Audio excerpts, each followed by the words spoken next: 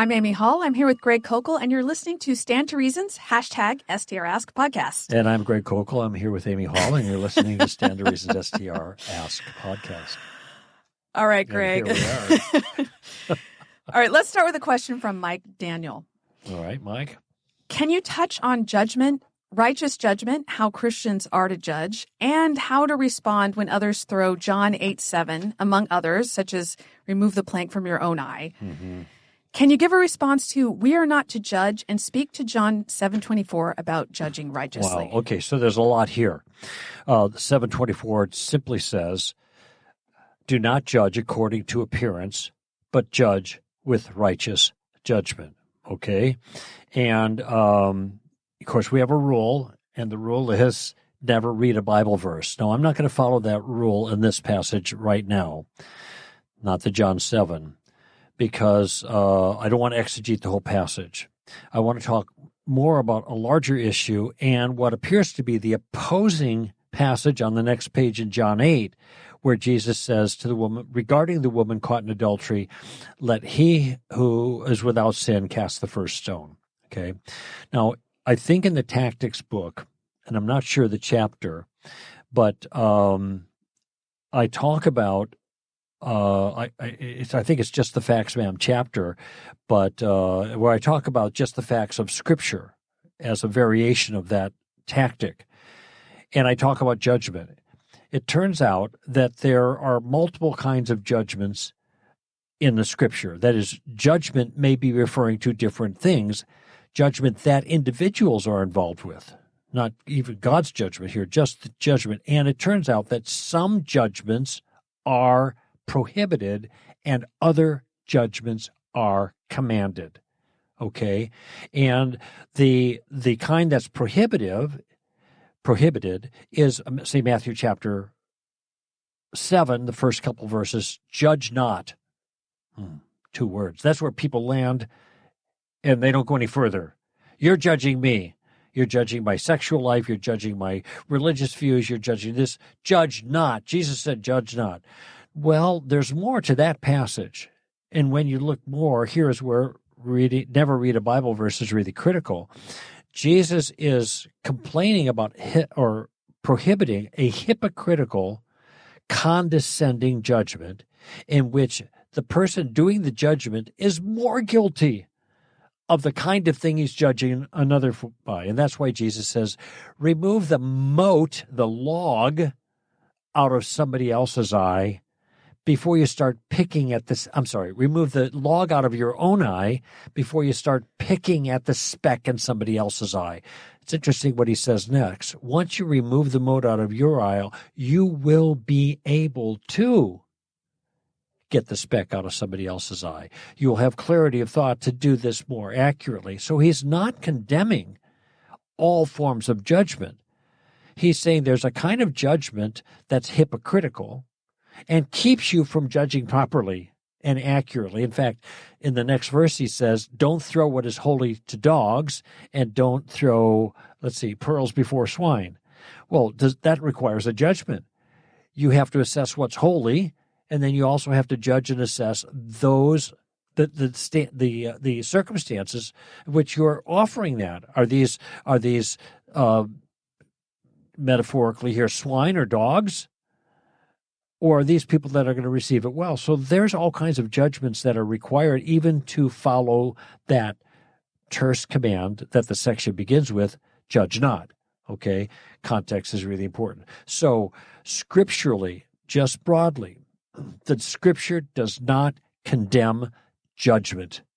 It condemns certain types of judgment, and it requires others. Here's John 7.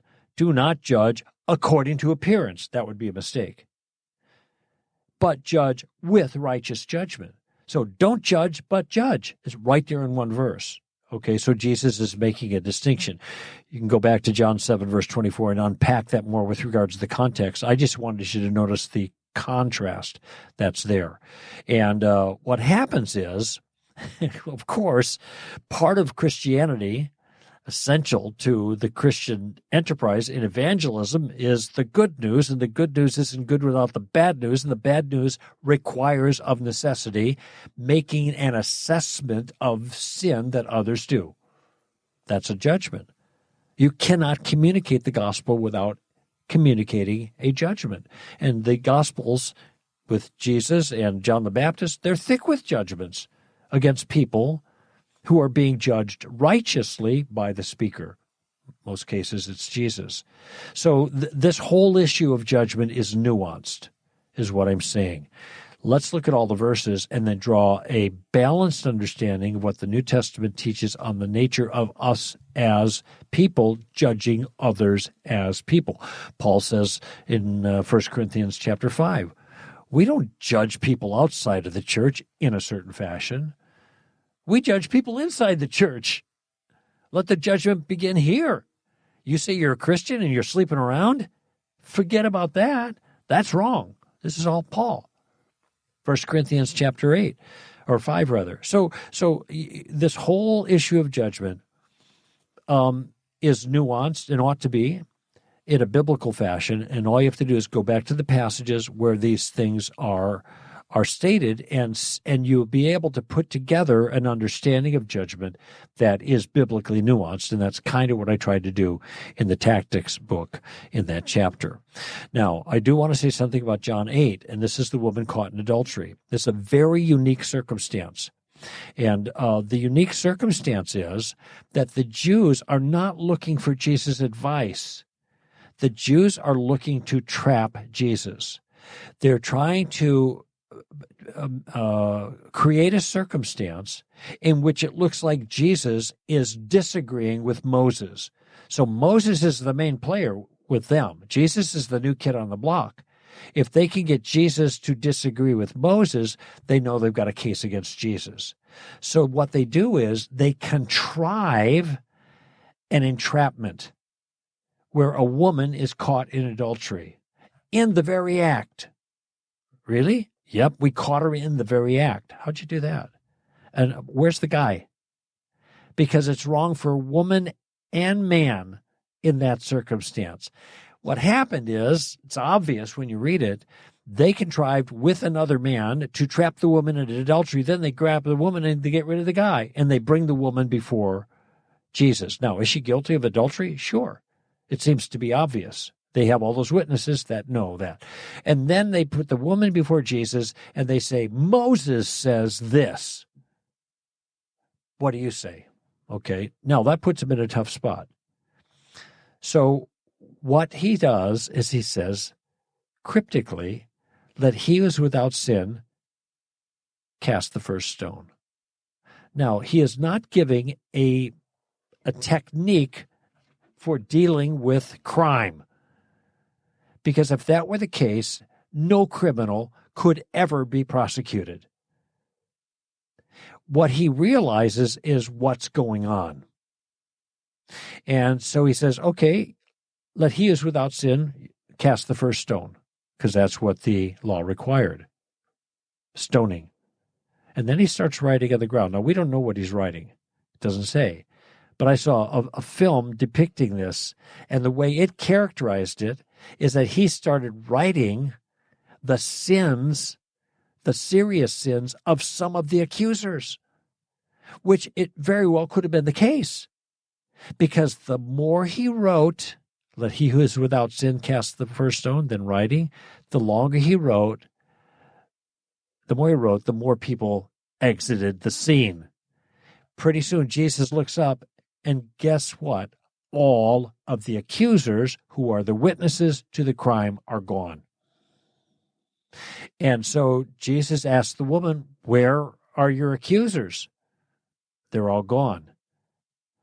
Then he says, neither do I accuse you or condemn you. Okay, now what's really important here is, why doesn't Jesus condemn her? Because according to the law, to bring that condemnation, you have to be a witness to the crime. The witnesses are gone, therefore there cannot be any adjudication of the crime. Jesus wasn't a witness to it. He isn't saying that her sexual behavior was right. In fact, what he tells her personally is, go and sin no more. She was caught doing something she shouldn't have done.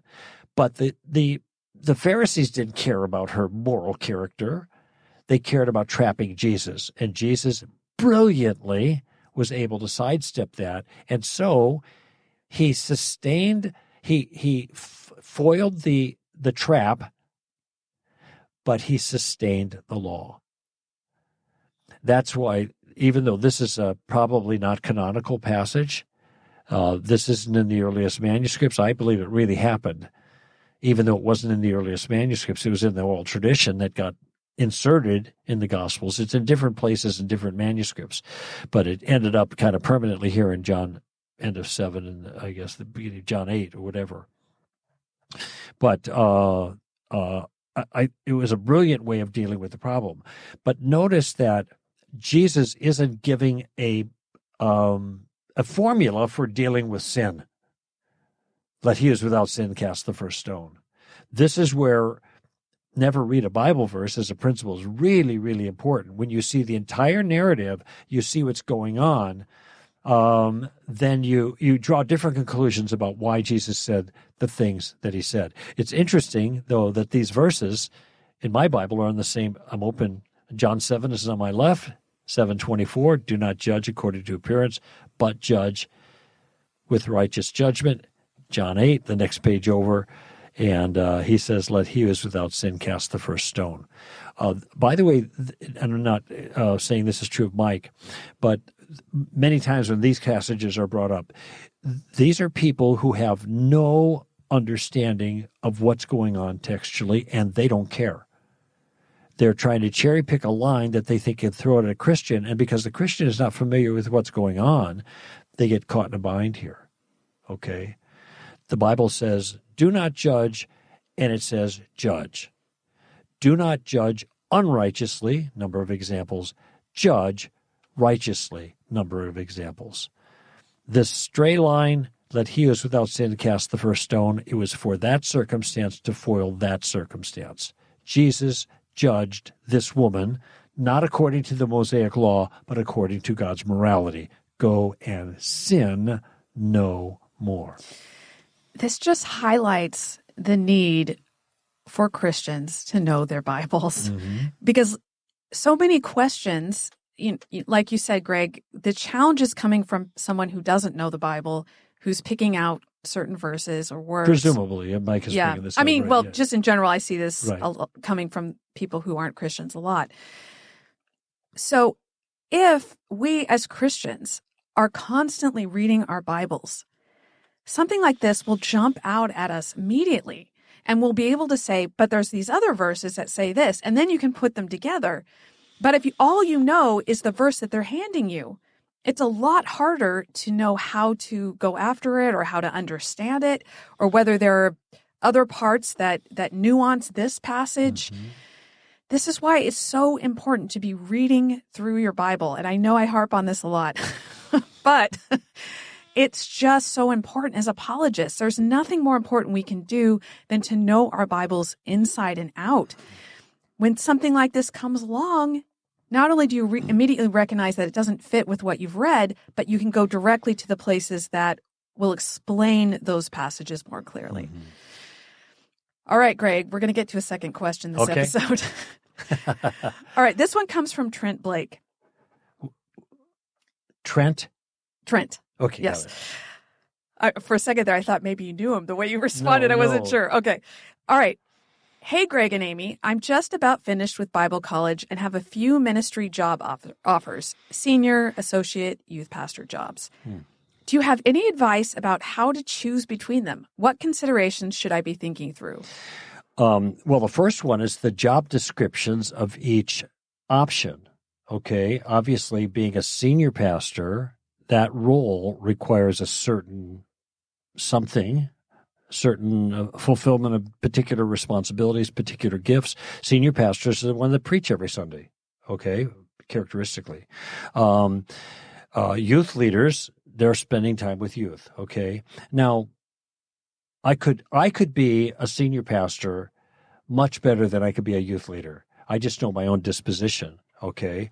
And so realizing I could work with one group of people or another group of people, and I look at my own dispositions, I say, I don't want to work with this group. I want to work with this group. Okay.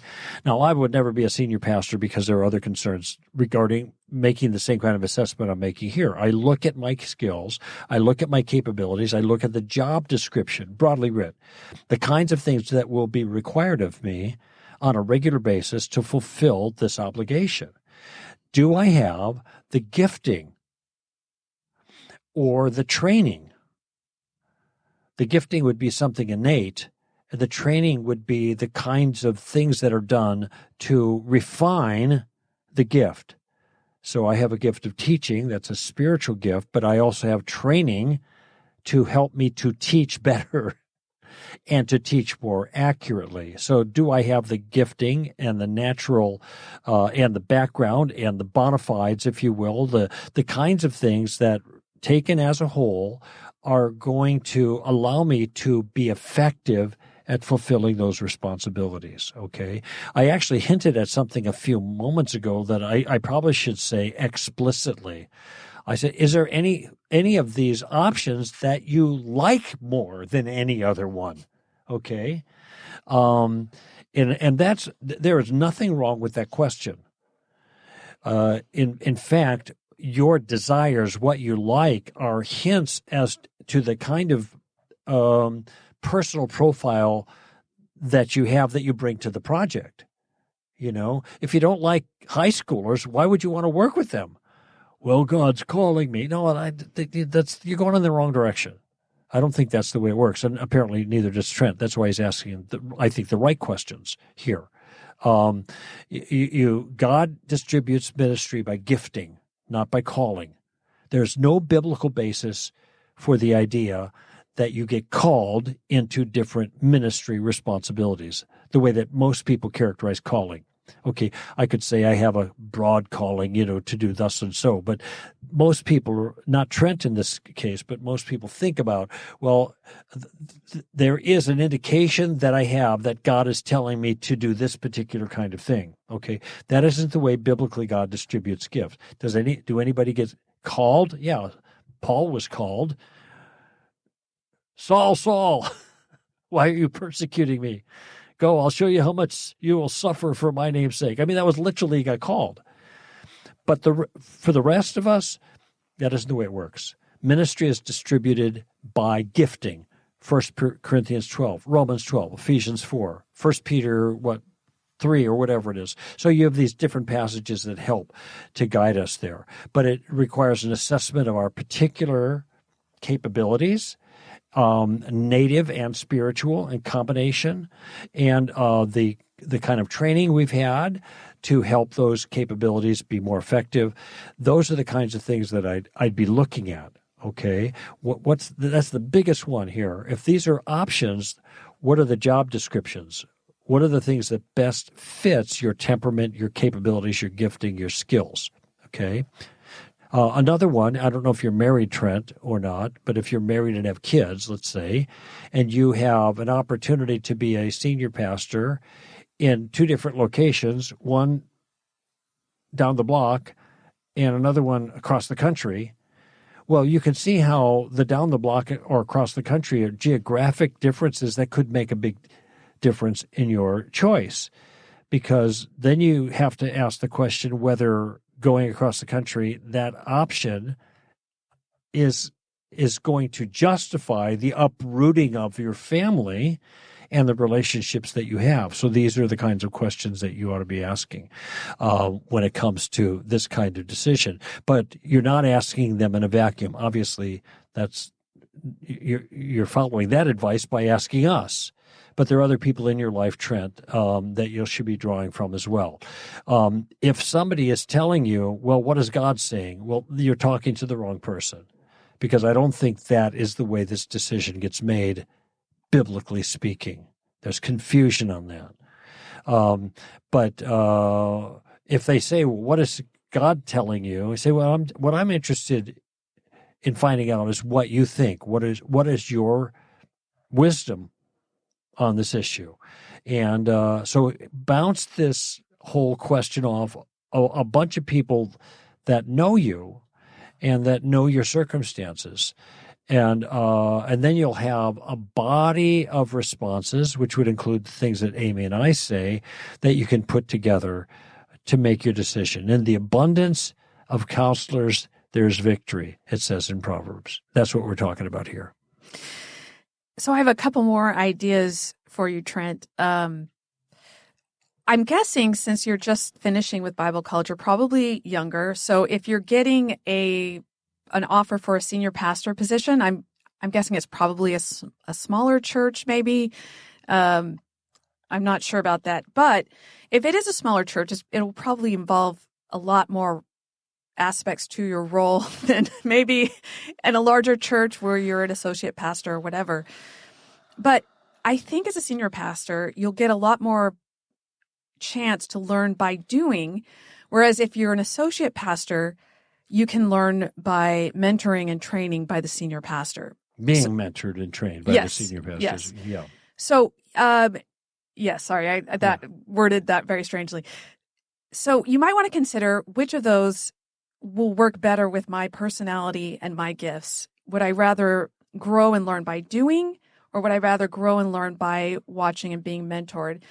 And of course, that also depends on the senior pastor. What is the disposition of the senior pastor? Is he somebody who would mentor you? Mm-hmm. Is he somebody who wants to encourage you and raise you up? Or is he somebody who wants all of the attention on himself and will prevent you from serving in some way?